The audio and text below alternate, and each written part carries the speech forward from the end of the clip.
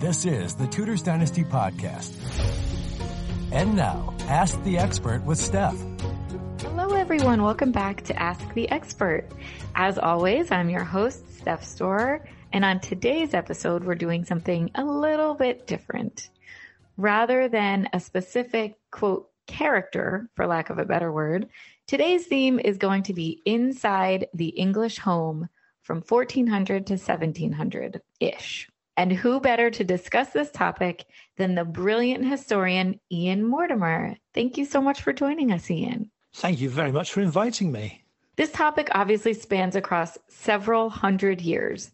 And that really illustrates for us what an expert you are, I think. So just off the cuff like this, to be able to answer questions about their home lives within all these different centuries is such a privilege for us. Do you have... Oh, sorry, go ahead. I mean, it is, I have to admit, it's a much broader sort of palette than most academics work with.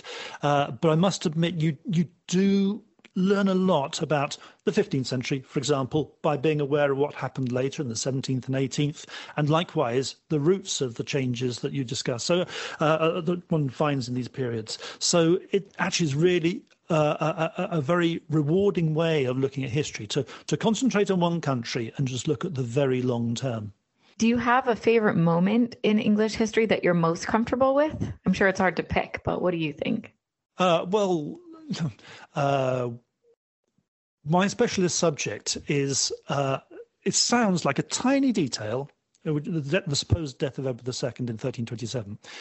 But from my arguments with academics and basically the entire history profession over the subsequent years about how we understand the past through that one event, that I have to say is my special subject, and it's an ongoing debate with me at the moment between me and the Royal Historical Society, who are in a very difficult position because they are trying to uphold the academics who want to say we can be sure that Edward II died in 1327, and on the other hand, I can prove that you can only maintain that by relying on circular arguments. So I've learned so much about the philosophy of history, historical methodology, through maintaining that argument. That is my favourite subject, as it were. At the same time, it's one that causes me sort of chills every time I hear the word Edward II.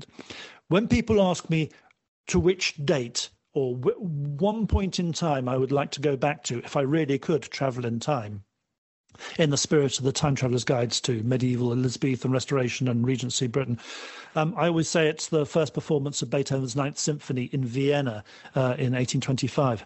Actually, the first performance 1824 in Vienna.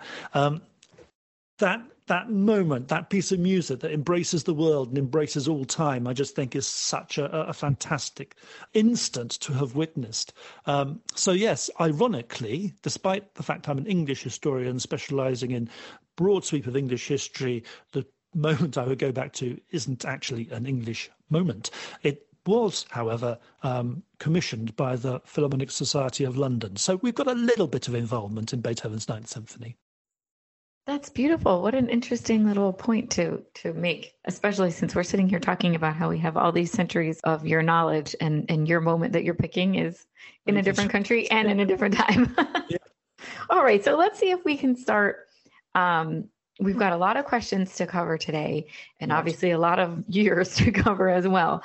So we're going to try to lump things together by topic, because I think that makes the most sense. And I think for the listeners, that might be the easiest way to go about this. And again, we're going to be talking about inside the English home.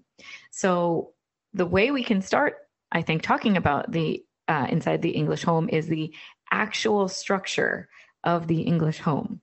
So let's talk about homes themselves. So the first thing that we'd like to cover is country versus city. And again, I understand that a city then did not necessarily look like what it looks like now, but what can you say the biggest differences are between rural type homes and ones that were in more populated areas? Right, we're talking about 3 centuries, 1400 to 1700, the most enormous changes in architecture, changes in ways of living, but these affect all classes and not just city or country. So if you wanted to have a real contrast at the start of this period, well, if you're going to be looking at the royal palaces of circa 1400, you are looking at very large stone structures. You are looking at everything based around a great hall, everything based around people serving the Lord, serving the king. Very large households, royal households and noble households were normally, well, a royal household was in excess of 500 people serving the king. A noble household may well be in excess of 100, again, all around the great hall, but already with private rooms for the most important people. That medieval collective living had shifted into private living in the biggest houses. That's at the top level of society in 1400. As you come down, obviously, there's much less space. And when you get down to people living in, for example, my house, which was around in 1400, well, there, everything was geared around a hall. This, I should add, is a very small town. So you would consider it rural, but it was a small market town.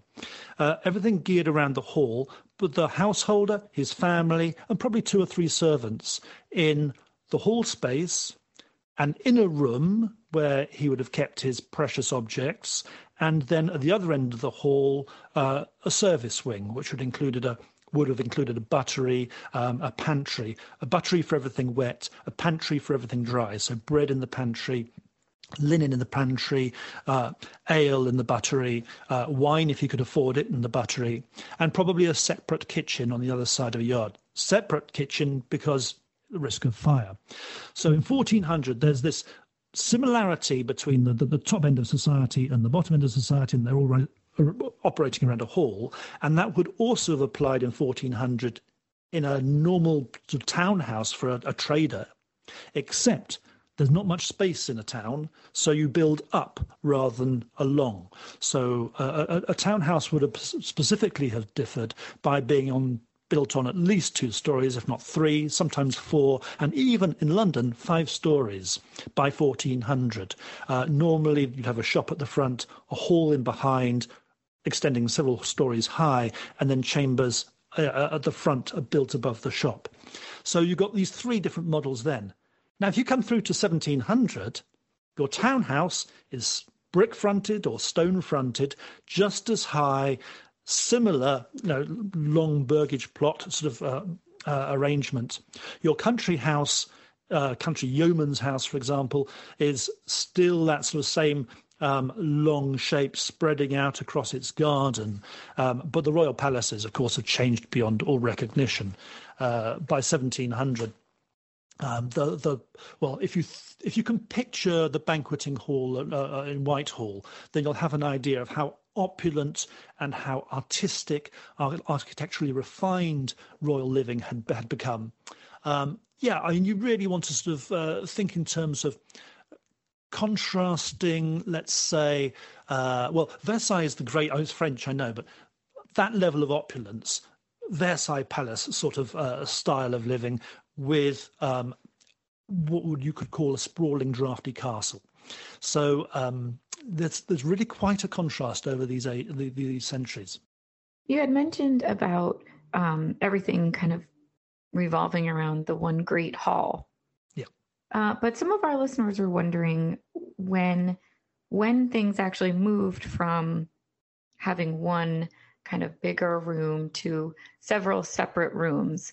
So when did that start to happen, and what were inner walls made of at the time? Yeah, good question. It's a very, very long, slow shift, how we move from a medieval way of living, which is basically everybody in one space. At the top end of society, there were always separate chambers for the lord, the king, but normally everybody else shared the hall, the communal space. And how do we get to the situation where everybody has their own separate rooms, as it were, which is a much more modern way of living? It starts to happen after the Black Death in 1350. Well, 1348, 1349, Black Death came to England. After that, you find a rise of individualism, a rise of desire for personal space, a rise in the expression of personality, and a greater interest in human beings as individuals as opposed to creatures created by God directly, serving God's business. There's a much more secular way of life, and that feeds in to separate living. Now, if you look at a castle like Bodiam, which was built in 1386, I believe, that has a great hall, but it has lots of chambers around it for individual sleeping arrangements and living accommodation. If you look at a castle that was a little bit before that, say 100 years before that, no, there are very few chambers. Everybody's still sharing the great hall living space before the Black Death. So already by the time we're talking about 1400, that rise of independent living has already started. But of course, this is for the wealthy, and down at the bottom end of society, houses are still very much open.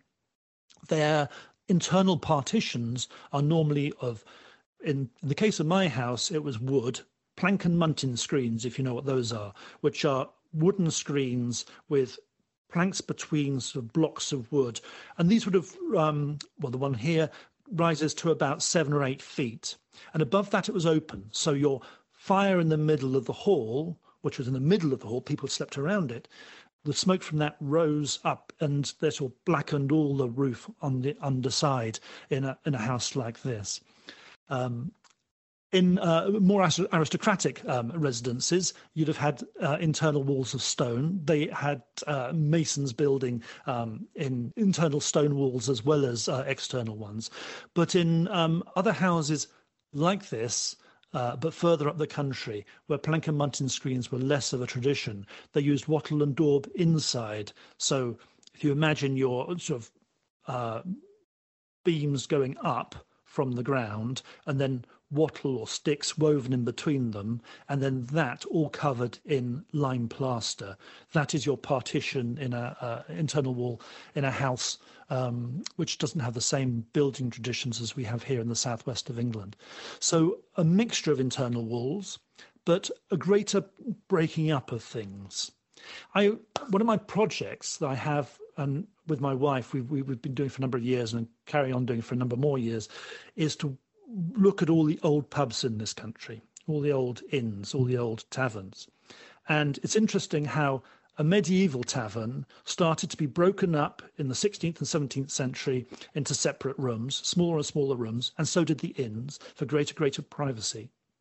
And nowadays, of course, we're taking out all those internal walls and making the places bigger again. So we've gone like full circle. We're almost coming round to our public houses and our hotels and inns, wanting to have large communal spaces again, a bit like the Middle Ages. So yes, you see a greater privatization or greater desire for privacy by 1400, and that just increases more and more all the way through to the end of the 17th century. And people found numerous ways of dividing up their properties to provide this greater privacy. And what about the floors? What about the flooring? What do you think you could expect for the floors to be made of? Depends how wealthy you are. I mean, if you, and depends which time. I think that's going to be the answer to every question, right? Every question. We're talking about, I think that's one thing. I mean, if I could preface all these questions with this answer that society was so hierarchical. I mean, if you wanted one thing that would make you feel completely alien in this period, it is how hierarchical society is. We have nothing like the equivalent today. Yes, we have hugely rich people. We have billionaires who have spending power beyond anything that people could have dreamt about in the past. But we don't have the sense of hierarchy, which it was involved in absolutely everything in society. So that if you were a high status person in giving evidence in court, your evidence would automatically be preferred to somebody who was an eyewitness of events but was lower status. So in church, for example, the high status people got better seats, etc. Whether you could command in the army was down to your birth, and how wealthy you were. Everything was down to status. So that's the one thing we have to remember with all these questions we're answering here. Floors. In the Middle Ages, obviously for upstairs, you're looking at oak or elm boards everywhere. That's pretty much universal, with rushes on the floors in some cases, but rush matting increasingly in the 16th century. Rush matting rather than rushes on upper floors. On ground floor, you may well have rushes too. In fact, herbs and rushes was quite common in all status living. But most floors, even for the quite well off, on the ground floor were packed earth around 1400. So really hard packed earth. Sometimes they would pour cow's blood over it, so that with the passage of feet, you would get a shiny, hard surface. So it's not just packed earth, it could also have a blood flooring too. As time goes on, as the 16th century comes to greet us, increasingly people want stone flooring in emulation of the wealthy. So flagstones are increasingly used. By the 17th century, the wealthy are no longer happy with flagstones. They want marble flooring. And therefore, you've got this whole hierarchy of flooring types in people's houses. So thinking of a manor house, which is about 5 miles away from here with a 17th century hall, they have a marble hall floor, black and white squares like a big chessboard. That was a very common thing in the 17th century. Around the rest of that house, it's flagstones or floorboards. The part of my house that dates from that same period, well, it would have had a packed earth floor still, but some of the area is floorboards. And packed earth remained in use right the way down the centuries. So quite a variety. And you would really have felt the different status of the householder when you walked into the premises and looked around you and felt what was under your feet. As you give us these descriptions and these kind of mental illustrations of what the houses and the walls, the floors and the walls and everything look like, I'm sitting here going, I can picture it, but I could never picture that being, your home. Uh-huh. It's such a crazy thing to think about that's how people actually lived. And it really does kind of speak to how you were mentioning the hierarchical issues that they had, because people literally had a blood floor beneath them at one point. Yes, I thought that was quite a distasteful thing, but apparently it works quite well. It ends up with a polished surface after a period of time, a blood-soaked earth floor. And even the process of figuring out that works is strange. Yeah, well, quite. There's so many discoveries in the past. You think, now, what on earth made them think of that? I was wondering. Exactly. Cheese.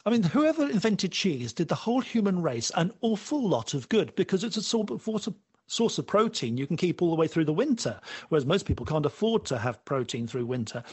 And yet, how on earth did they think of that? We're going to leave some milk on the side there until it's gone sort of strange, and then we're going to see. Yes. Yeah, and then we'll taste it. Exactly. Yes, want a volunteer, please? Right, exactly. Oh, my goodness. And so now what about furniture?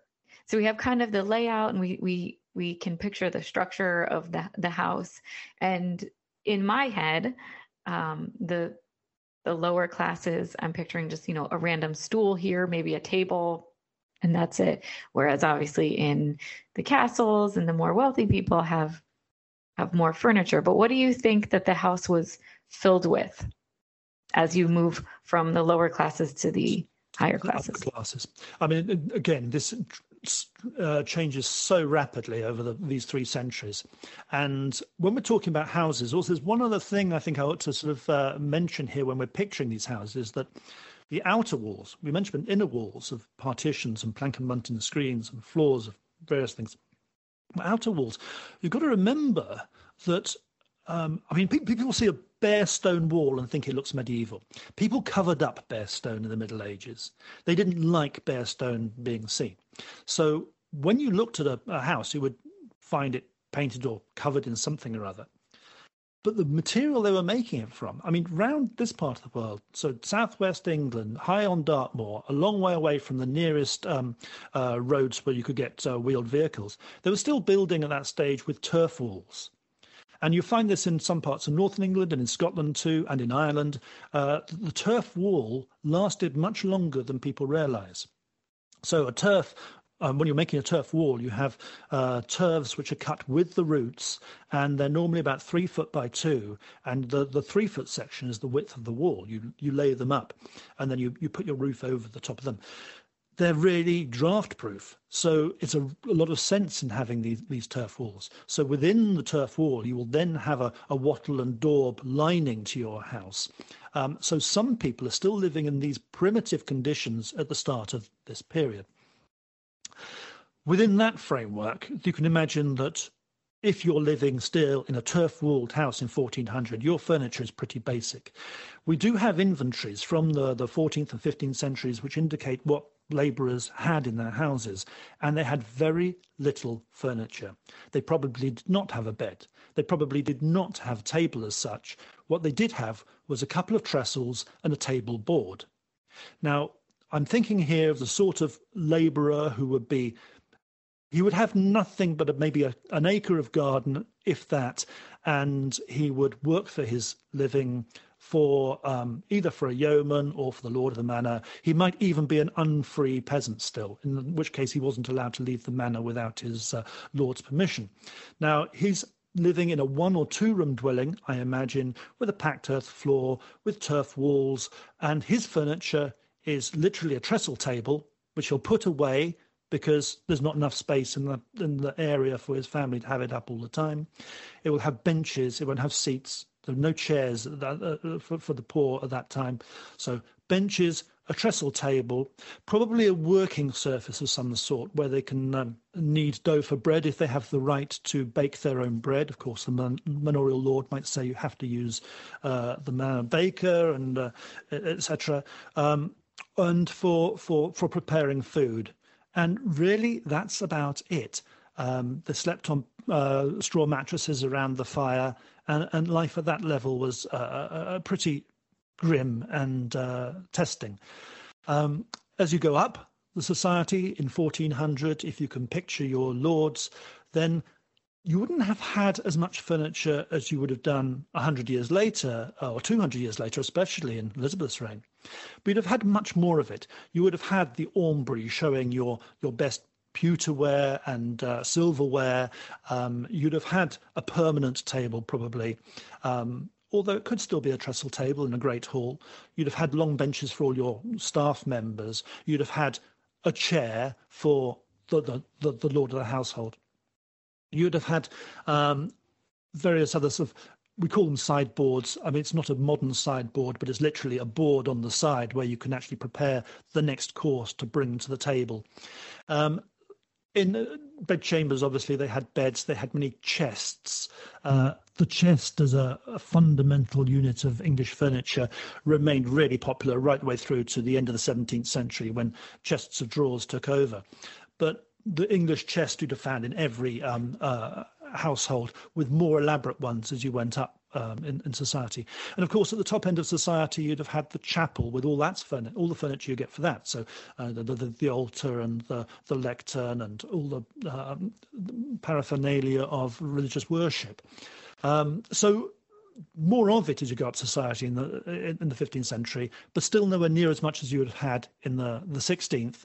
And by the 17th century, English houses were being furnished with more or less the same number of items of furniture as you would have in relatively modern times. So you would have had permanent tables, you would have had book presses or bookcases, you would have had chests of drawers, you would have had all manner of pieces of furniture that you would not have had in the Middle Ages. So quite a growth. And of course, as you went up society in the 17th century too, the more elaborate and the more exotic furniture was. So the chinoiserie cabinet was the must-have item for the late 17th century, showing how your wealth and also your taste in having your eyes open to objects brought across from China and Japan. This brief interruption is brought to you by, well, me. Do you love Tudors Dynasty? Consider becoming a patron on Patreon. Patrons get access to all kinds of amazing things that the everyday listener does not. Find out more by going to Patreon. That's patreon.com/Tudors Dynasty and click Become a Patron for details. All right, back to the show. You just mentioned the must-have items, which is a really helpful next segue, because I was going to ask you about status symbols or pieces in people's homes that showed off their status or their position. So you've kind of gone through some things like certain furniture, obviously the type of flooring or what the walls were made of. But what other types of things can you think of that if you walked into a room and you said, oh, that, you know, this type of window or something means that they've got money here? What types of things like that were? The obvious one when you say window is glass. I mean, the Sure. 1568, very, very few people had glass in their houses unless they were very wealthy. Actually, laying aside the glass for the moment, I have a benchmark for this because most of the time I'm looking at society from the bottom up rather than top down. I do write about monarchs, I do write about lords, and I find them very interesting because they normally kept good accounts, and therefore because I'm always coming at things from primary source material, not from secondary. I'm particularly heavy user of archives and domestic accounts. So from the top end of society, yeah, there was lots of these things, and your chinoiserie of any sort, whether it be wallpaper at the end of the 17th century or cabinets, or whatever. My benchmark, though, is because I'm looking at lower classes, is the silver spoon. And when you look through inventories, which are pretty common from about 1550 onwards, 1560 onwards, and we have several million of them for England over the period 1550 through to about 1750. You can really see how people try and demonstrate their standing in the eyes of their fellow yeomen frequently, but by what they have as their silverware. Silverware is key, and you can see that a wealthy yeoman, as soon as he can afford to do so, would invest in a set of 6 silver spoons, really, so he's able to demonstrate his standard of living on a new level. And of course, if you can demonstrate a higher standard of living, you're going to have a better chance of moving in wealthier circles and introducing your children to potentially better bridegrooms and brides and elevate your family. Silver is key. I mean, a silver spoon in the 17th century, 16th century, probably would be 2 to 3 shillings at a time when a manorial lord may well have £1,000 worth of silver in his household. So 2 to 3 shillings doesn't sound that much, but when you think that the normal labourer is only earning 4p a day, it is quite a heavy outlay. So if you made a comparison based around labourers' wages, well, if you're thinking of a 2 shilling silver spoon being 6 times a labourer's daily wages, and if a labourer today is earning £120, 6 times that, we're looking at a silver spoon being 720 quid's worth. Now, silver's nowhere near that valuable today, but that's how prized that item was, and that's why it's such a demonstration of wealth. There's a great book by William Harrison, a description of England, which he put together in Elizabeth I's reign, and he writes in there that in his parish in Essex, old men said that 3 things had fundamentally changed in the course of their lifetimes, which were for the better. One of them was getting rid of wooden bowls and wooden trenchers and wooden spoons and replacing them with pewter bowls and pewter plates and silver spoons. And the other 2 he mentions were going from central hearths where the smoke gets everywhere, and I've given lectures in old houses where they still have a central hearth and the smoke really does get everywhere. They're a nightmare to live in, and replacing that with a chimney. Chimneys are so much more civilized. That was the second great change he noted in 1577, he wrote. And the third great change was not sleeping on straw mattresses on the floor, but sleeping on feather beds in a bedstead with a pillow. That was the key thing, a pillow. And that was the mark of progress in 1577.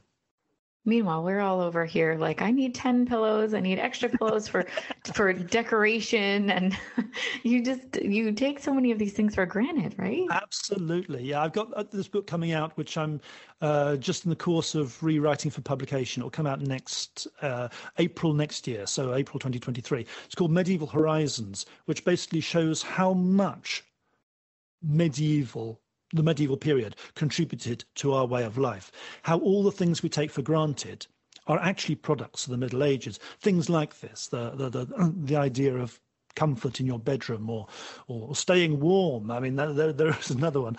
The idea of equality. I mean, so many of the things we take for granted that people don't even realize were any different in the past are results of the Middle Ages. So yes, Medieval Horizons is on the books for about April next year, and it really argues, if you take it at its most essential point, that more changed in the years before 1600 than has happened since. Because we went from a warlike society in which there were no privileges, there were no comforts. It was just a struggle to survive in the 11th century, right the way through to a period which produced Shakespeare, refinement, and comfort. So, yeah, everything we have in common with Shakespeare is a product of the Middle Ages, if you think in those terms. And then you realize how really the essential changes that civilized us are all before that time. It's so amazing that there's all these things that took so long, and now, our biggest thing, we're like, have our iPhone, when we didn't even realize that a pillow was like the most basic thing that people didn't even have. Yeah, absolutely. So let's move on now to the kitchens. You started talking a little bit about the, silverware and plates and things like that. But how do you think the kitchens changed over the course of this time period that we're looking at? Well, the word kitchen would have really had significance only for the reasonably well off. I'm not just the aristocracy. The yeomanry had their separate kitchens too. The person who was in my house in 1400 probably had his kitchen is probably actually exactly where I'm sitting now, outside his back door, across the other side of the yard from the well. It would have been a separate building for him.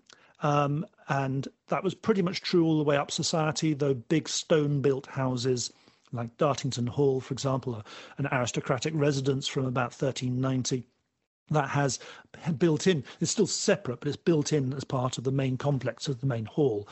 The kitchens, for those who had them, are dependent, obviously, according to wealth, because the servants in the kitchen were catering for bigger and bigger households. So at Dartington Hall, John Holland had a staff of about 100 people with him. So you have immense fireplaces. And when I say immense, I mean 14 feet wide fireplaces, which were going most of the time to roast meat for the aristocratic entourage and to cook all the sauces to go with the various dishes served to the rest of the household. On a smaller scale, you'd have had the kitchen for a house like this as being a single large fireplace, possibly two, because you might have had a separate furnace fireplace for brewing ale for the household, depending on how many people you were creating the ale for. But a main fireplace. Here they would have had the right to bake their own bread, so they might well have built a bread oven, but the existing bread oven in this house is part of a kitchen that was put in about 1600 when they built a large chimney in what had been the service wing, and they put a bread oven on the side of that, and they basically brought the kitchen indoors, as it were. That was about 1600. But I have to add that at the bottom end of society in the Middle Ages, you wouldn't have had a separate kitchen. You'd have simply cooked over the fire in your hall, or in the lowest ends of society, if you couldn't afford the apparatus to cook over a fire, you'd have dug a pit beside the fire and used stones from the fire, heated in the fire, to heat up that pit as a sort of oven, or you'd have suspended a skin for like an animal hide full of water, put hot stones in that to make the water boil, and stewed your meat, or if you could afford meat, but stewed whatever you're cooking within that hide. So the assumption that everybody has a kitchen isn't quite accurate. It does extend down through society to the yeomanry and husbandmen, but not to the bottom of society. By the 17th century, everybody had some form of kitchen or other. In fact, the kitchen could well be the main living space for a poor family. And you start to see the system whereby people have two kitchens. They might not have any other communal space, but they'll have two kitchens. The one kitchen ready for all the preparation, the wet work, and the other kitchen being like a semi-parlour where you would talk to people and do the more refined elements of cooking and have meat roasting, for example. So you have this slow development of two kitchens, which becomes the norm in the 18th century and certainly was normal by 1800. Yeah, and the kitchens probably all in themselves altered less than most things over this long period of 1400 to 1700, but they would have, every kitchen would have seen a greater proximity to the hall or the dining room where the food is going to be served, and a greater number of utensils employed. One of somebody who lived in this house in the start of the last century, so he bought it in 1908, it was a man called Charles Laycock who decided to collect all the implements of everyday life that illustrated how people lived before the railways came here. So he had a terminal date of 1860. And he went round all the farms in 1909, 1910, buying up all the metalwork they were no longer using. And quite often the things he was buying that they now moved on from, if they bought a cooker or something, quite often these went back to the 15th century. So the accumulation of stuff in people's kitchens and in their houses generally, but especially metalwork, ironwork that they used in their kitchens, these could last for centuries. So as the centuries went by, of course, they had much more of it. So yeah, you have a greater proliferation of stuff, I would say. That's to put it in a nutshell. So before we move away from the kitchen aspect, I know we talked a little bit about the food and if you had enough money to have the meat. Not everybody had a place to cook their own bread. Yep. So we kind of have an idea about the food, but what about drinks? Because it's also interesting to think about the lack of obviously clean water to be drinking. What was everybody drinking? And I know we actually had a few questions about wine or things that we see as adult beverages. There's children in the homes. I mean, if you can afford wine, you're a gentleman or of that rank, lady. You've made it if you're having wine, because most people cannot afford to drink wine, and it remains that way all the way through until late in the 19th century when wine started to sort of spread amongst the lower middle classes. But in the period we're talking about, wine and going to a tavern where you drink wine in a town is exclusively for those who've got money. Anybody else would drink ale or, in the latter part of our period, beer.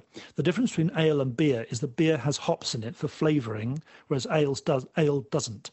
Ale doesn't last very long because the hops are not just a flavouring, they're also a preservative. So in the 15th century, first half of the 15th century especially, most men would only drink ale. They couldn't afford wine. There are taboos against men drinking milk. Only women and children drink milk. And they might drink cider, but it was much less common than people realised. More common was mead and metheglin, mead being honey fermented in water, and metheglin it's the same sort of thing, but with herbs in it. So they might drink those. But otherwise, it's ale, and ale, really. You haven't got much of a choice. And with ale, it lasts about 3 days. And what was Alexander Magno's line on English ale? It looks like pigs have wrestled in it, was his memorable line from 1563. We start to get beer in the 1470s, 1480s. By 1550, beer has overtaken ale, and by 1600, beer is produced far in excess of ale, with various standards of beer, depending on how much malt you put in it. So a lot of malt makes your best beer. That's expensive. It's strong. It lasts. Weak beer or mild, as you come down the table of expense, as it were, it doesn't taste as good. It's not as strong, but you can drink it all day because there's a very low alcohol content. Going back to water, though, because the idea that water pollutes people, that was definitely understood. But they have a grading of water. Water isn't just water in this period. I put all this into the Time Traveller's Guide to Elizabethan England. They have different concepts of water.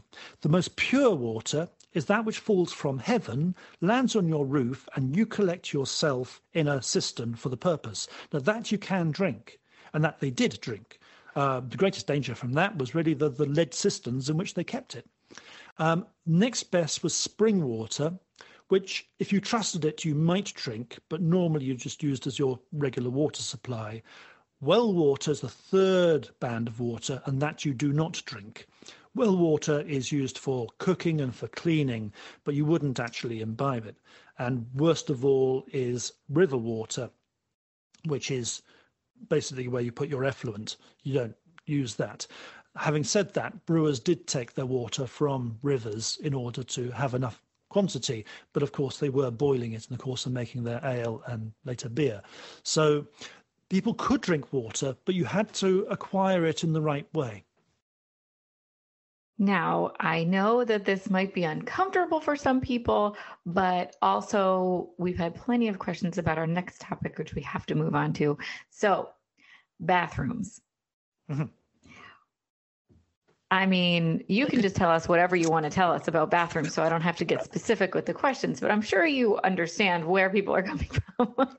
Okay, I'm going to take that in the word bathroom in English obviously relates to where your bath is. And I understand from American English, it also means toilets. So... Oh my goodness, yes. Okay, so toilets, baths, washing, but also human activities. You know what I mean. Okay, to start off with cleaning as opposed to latrines, I was amazed when I was researching Time Traveller's Guide to Medieval England way back 25 years ago, when I started, that medieval kings had bathrooms. Edward II had hot and cold running water. And Edward III did too. They prided themselves on cleanliness at the top of society. So lords, aristocrats, diplomats, royalty, they wanted to be clean. They wanted people to know they were clean. So a lord arriving at the end of a journey would have his feet washed for him as a matter of course, if not having a full bath. Now, when syphilis came along, which reached England in 1500, our attitudes to water changed radically. Many people simply stopped having baths because baths were equated with sex because of the bordellos in London. But basically, people thought impurities, illnesses were getting into their body through immersing their skin in water. And this put people off bathing. By the same token, people realised they could do some good to themselves by bathing in the right stuff. So Queen Elizabeth I, for example, had a bathtub carried with her on her progresses around England and would use it in real contravention of the time, because she wanted, for therapeutic reasons, to have a bath regularly. She also bathed whether she needed it or not, according to one Italian ambassador. So she would probably bathe on a regular basis, and that set her apart from the lower ranks of society. She also had a bathroom at a couple of her palaces. I couldn't tell you off the top of my head which ones, but she also had bathrooms at home. Most people didn't. For most people, and this includes most aristocrats, a bathroom is a thing just completely off the radar until the 18th century. People would produce a bathtub and use it in the hall or their great chamber or whatever. Now, when it comes to latrines, you have a great difference between town and country. In the country, especially if you've got a garden, you can just go and dig a new pit somewhere. Or you can collect your refuse and use it as fertilizer. That isn't possible in the same way in town. So in the country, you would probably just have a hut in the garden with a board above it. Or, as we see in some really well-preserved houses from the Weald of Kent, Wealden houses, so that's Kent and Sussex, you would have a chamber block. So normally adjacent to your householder's chamber, you'd go through a door into a little room where there would be a seat with a hole in it, and basically the barrel is placed directly beneath that. And when the barrel is nearing being full, then you'll go and distribute it on your gardens, or you'll take it to the local lay stall to get rid of it there. And that's more or less the run of it for all the way through this period. We don't have any. Well, there are examples of people using watercourses in the 16th century, but normally we only know about them from manorial records where people are complaining about it. Somebody's left too much excrement in a watercourse. So, on the whole, it's a case of use the space you have available. In a town, this is not possible because you do not have the space available. Most towns were, especially in the 16th century, subject to enormous population growth and no extra land, really, for accommodating these people. I mean, London is the classic example, which between 1500 and 1600 expanded from about 50,000 people to 200,000, but it wasn't allowed to expand its boundaries. Queen Elizabeth I said, "You are not building westward of Drury Lane." And she basically said, that's it. So London had to just grow higher. Now, a lot of those people who were filling these towns, it's part of a general population expansion of about 30% over the course of the century. A lot of people came into London with nothing to sell but their labour.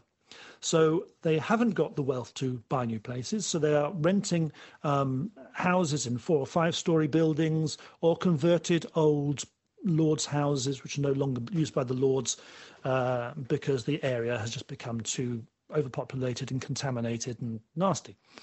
And in these cases, their facilities are limited. You did have chamber pots by the 16th century, so you could use a chamber pot in your room and go and empty it, but where are you going to empty it if you haven't got a cesspit? The usual run of the thing was to have a cesspit in your basement. And a number of cases are known from manorial records and from urban records where you only know your cesspit has overflowed when your neighbour complains about his basement being overrun with your excrement. Oh, so goodness. That is a common feature of urban living. The reason it got that bad is the cost of emptying these things. If you imagine a 5-story London townhouse tenanted by, say, 5 families to keep things evenly distributed, and they're all emptying into the cesspit in the basement, and that has to be emptied through the person who's got the dubious privilege of living on the ground floor. Well, A, he doesn't want it to happen because it's just going to make such a mess of his house. Secondly, the cost.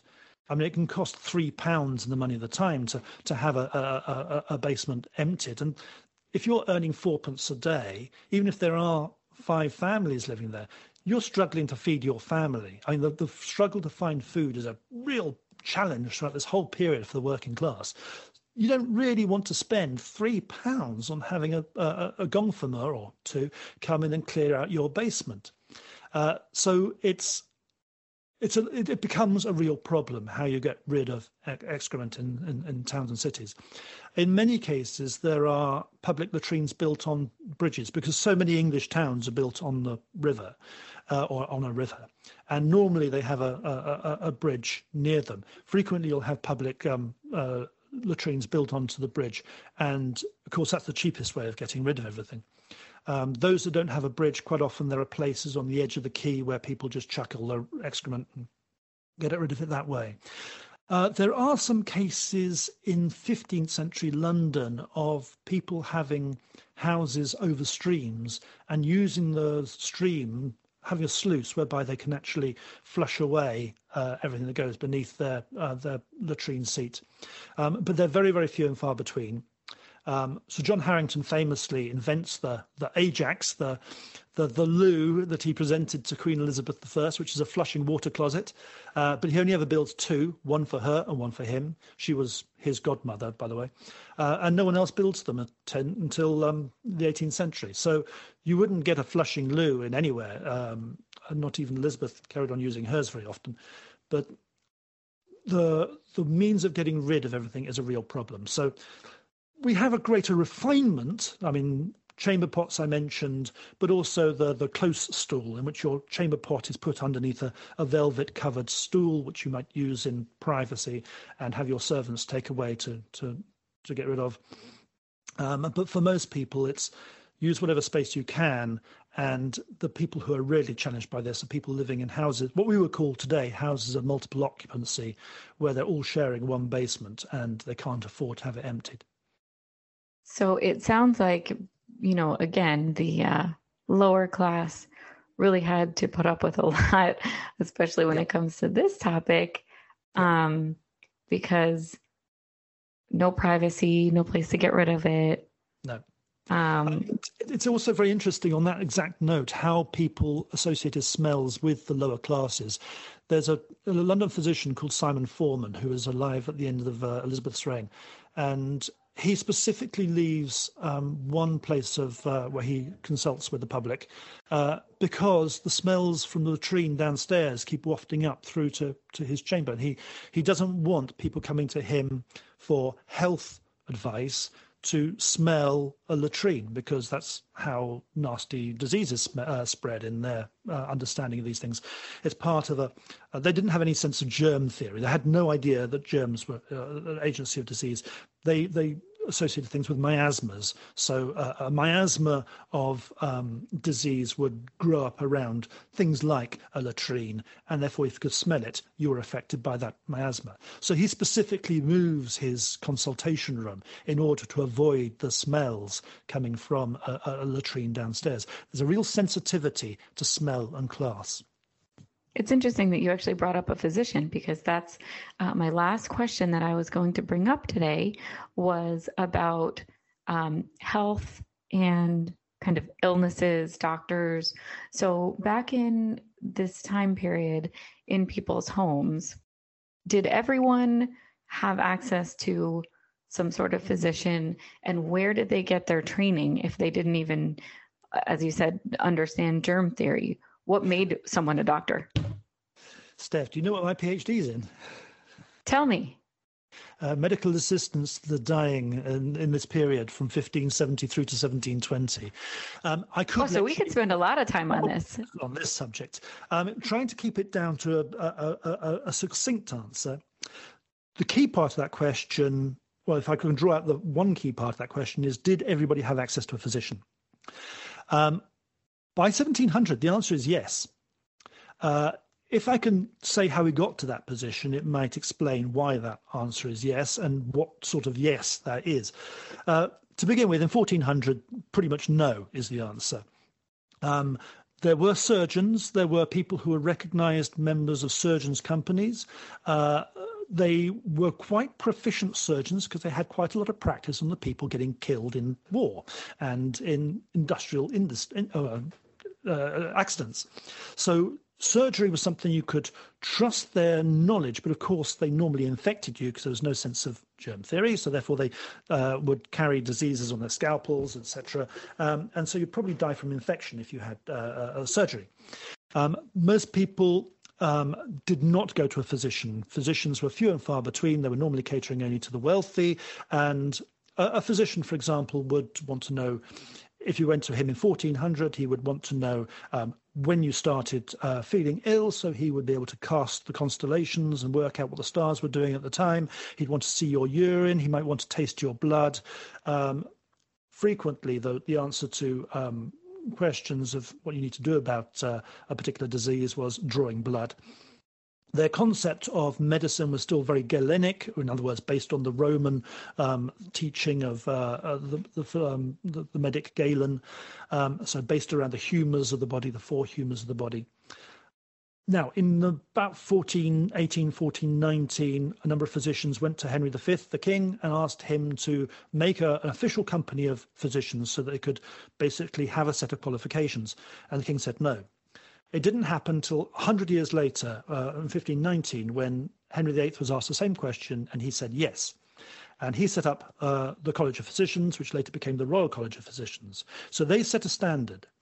Now, by the mid-16th century, in order to practice as a physician, not a surgeon, remember, this is a physician, you need either to have a degree in medicine from Oxford or Cambridge, or one of the continental universities that specialised in medicine. You needed to have, alternatively, a licence from your bishop.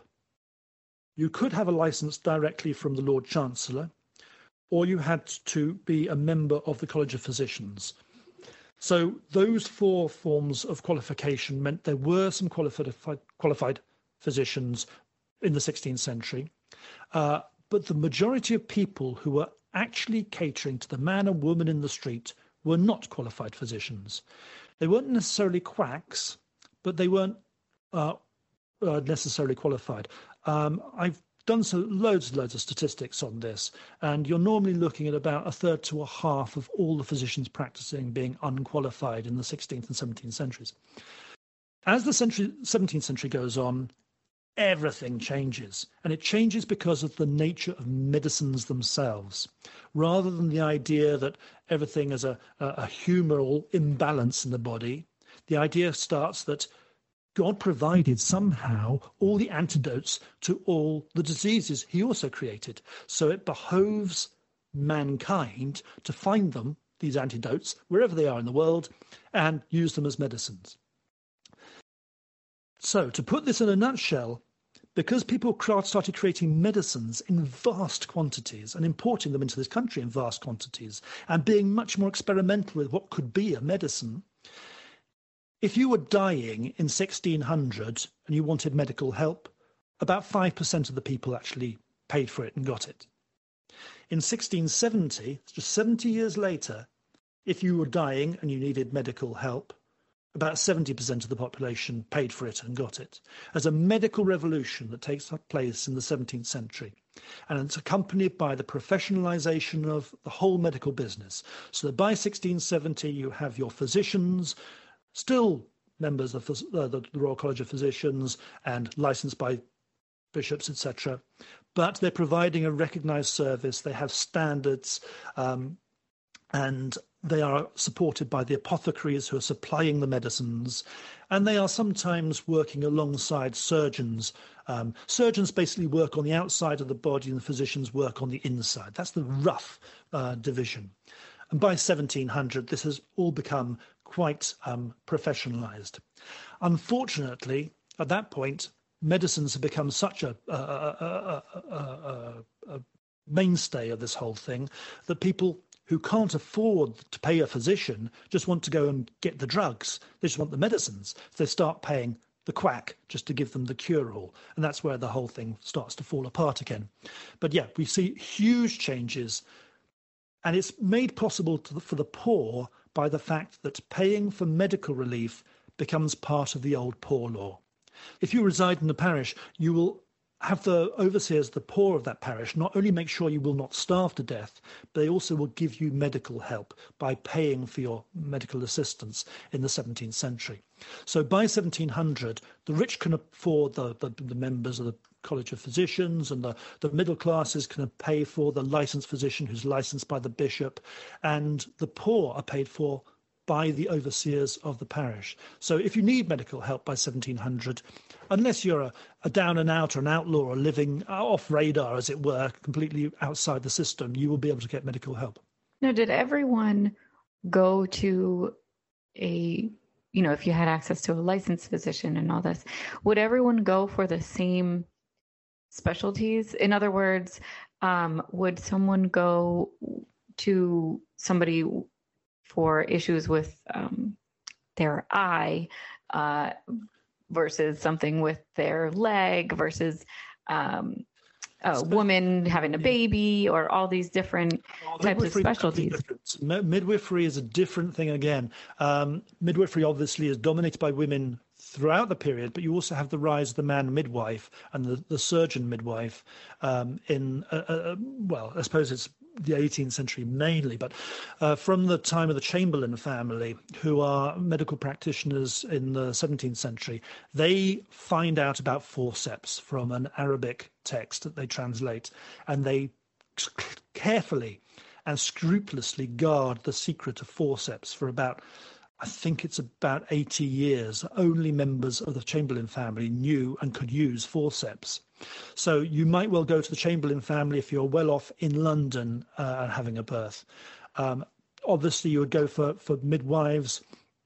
If that's what, I mean, having a child is not an illness, so it requires a different set of skills. It might turn into an illness if everything goes wrong, in which case you might need a surgeon. But initially, the midwifery cadre group are outside the rest of medicine. The crossover is people like the Chamberlain family who are surgeons who have specific skills. Eye surgery doesn't really develop until the end of the 18th century, so you wouldn't necessarily have specialists for that. You do have specialist nurses dealing with smallpox patients and plague victims, because if you've had plague, you're not going to get it again. So you would specialize in being a nurse looking after a plague victim because A, you got paid very, very well indeed, and B, you were safe. So nursing for the old women and the middle-aged women who are looking after plague and smallpox victims, they might specialize, but there's very little specialization as such before 1700. Well, Ian, I have to say that I have enjoyed the last hour for so many reasons, actually. Sorry? It's been an hour already. It's been amazing. And I could continue asking questions and just hearing everything you have to say forever and ever. But I think that here is a good place to let you now take over with some of your books that we can find and some of your articles. I just want to make sure that everybody knows what to read to hear more of your knowledge and your research and everything that you've got to offer us. So what can we look up from you? Okay, I'm going to begin with a caveat, because I mentioned my medical history background. If you're interested in medical history, I suggest you do not look at my PhD thesis, which is published as The Dying and the Doctors. I'm very proud of it. It's won me lots of awards and things like that, but there are more numbers in it than there are words. You will find it the densest, hardest, most unrewarding thing to read unless you want a lot of statistics on how far the poor would travel to get medical help and how far the rich would go and blah, blah, blah. It's got, if you're interested in statistics, it's got every damn statistic you'll want to do with medical history from 1600 through to the early 18th century. But it's not an easy read. I would avoid it. For understanding standards of living and basically everything about the English home and how people lived in this country from the 14th century through to the 19th, though you want to look at my series of books called The Time Traveller's Guide to the first two are The Time Traveller's Guide to Medieval England and Elizabethan England. And then, of course, England became one political state with Scotland, so it then became Time Traveller's Guide to Restoration Britain and Time Traveller's Guide to Regency Britain. Medieval period, I look at the 14th century from beginning to end. The Elizabethan period is strictly Elizabeth's reign. The Restoration volume is the long restoration, so from 1660 through to 1700. And the last volume, the Regency one, is the long Regency from 1789 to 1830. Not that will interest you if you're interested in 1400 and 1700. Those are about social life. They ask the question, what would it be like if you really could go there?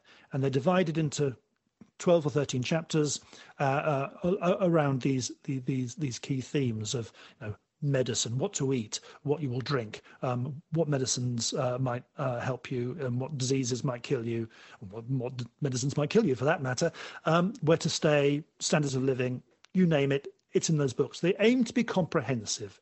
They don't go into the details of sort of marriage ceremonies and things like that, or education of they try and tell you what it would be like for you as a modern person going and living there. What's going to strike you as being so different? because the whole idea is really to make you understand what it's like to be alive now by showing you what it's like to be alive then, giving you some point with which to contrast with your own time. Those are going to cover how to live in England. Alongside those, I have written quite a lot about the English royal family between 1300 and 1415. There's a sequence of 4 biographies there. Greatest Traitor, The Perfect King, The Fears of Henry IV, and 1415 itself, which give you an overview of the development of England in the late Middle Ages. There, the main idea is to show you how the biggest mover and shaker in each generation changed England, and didn't just change the politics, changed the fabric of society. Edward III most of all. So there you have an arc of how one individual can really change the world around him. And in all these things, I have to say, they are basically research from primary sources. So archives and published primary sources. They are not about engaging with academic debates so much as showing you how the contemporary sources can reveal those people and those times. So I would look at those 2 sets of 4 books, the Time Traveller's Guides, 3 of which are available in the States now, and the 4th one comes out later this year, and the 4 biographies for late medieval England. You really are such a wealth of knowledge, and I can assure you that regardless of the topic, all of our listeners are definitely going to be interested in everything you have to say. And lastly, I just want to make sure that we focus for 1 more minute on your upcoming book that you briefly mentioned earlier. Which one? I think you said Medieval Horizons. Medieval Horizons. Oh, yes. It won't come out. I haven't actually talked about it with an American publisher yet, but it's coming out here in March or April of next year. That will be of interest to those who are interested in English home at an earlier date, because it starts off with the idea that most people think change is a matter of technology. And a previous book of mine called Centuries of Change, which looked at which century the last 10 saw the most change, concluded that technology doesn't make things happen. You have to have the desire for there to be change before the technology takes off. And if you really look at what makes things happen, it's much easier to understand huge changes by using the metaphor of the horizon. Between the year 1000 and 1600, we went from people who didn't move really outside our place where we grew up and lived to circumnavigating the world. Our horizon of knowledge enveloped the world. Our horizon of trade enveloped the world. Our horizon of memory, obviously we were producing billions of words by 1600, whereas the number of words written every year in this country in the year 1000 was probably fewer than 1 million. So in all these ways, the horizon as a metaphor shows how society developed to the point where we can't actually imagine it being any other way. And I do this in general terms, and then I look in specific ways that this horizon metaphor can be used. So the horizon of war, the horizon of speed.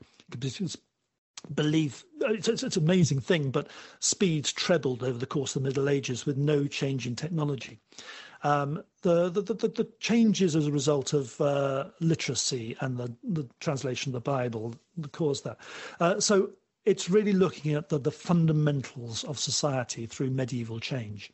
I'm really excited to see what people think of it. I'm sure many people will hate it because it's me just getting on my high horse and doing all the things I want to do. But I hope, therefore, I'll have a few fans at the end of the day. You sure will. And we all respect your high horse. So we're all going to read it, right, everybody? Thank you. Of course, of course. So quickly, again, as always, we have to give a thank you to all of our listeners who wrote in our questions today. Thank you very much. Yes, absolutely. We can't do our show without you. So quickly, thank you so much to Sherry O'Neill, Carrie Ferguson, Heather E. Lee, Lisa Taylor, Atia Osh 95, S1 and CB, Denise Wards, Rebecca Larson, and Rachel Poole. So thank you to our listeners. And of course, thank you so much, Ian Mortimer. Everybody, please go out and buy and read everything. I mean, just from this conversation, I think we know that he's our go-to, right? So thank you again, Ian. I hope you come back soon. Oh, I definitely will. Thank you very much, Steph. Thank you. Thanks for listening to this episode of the Tudors Dynasty Podcast. You can follow and support the Tudors Dynasty Podcast on Facebook, Twitter, Instagram, and Patreon @Tudors Dynasty.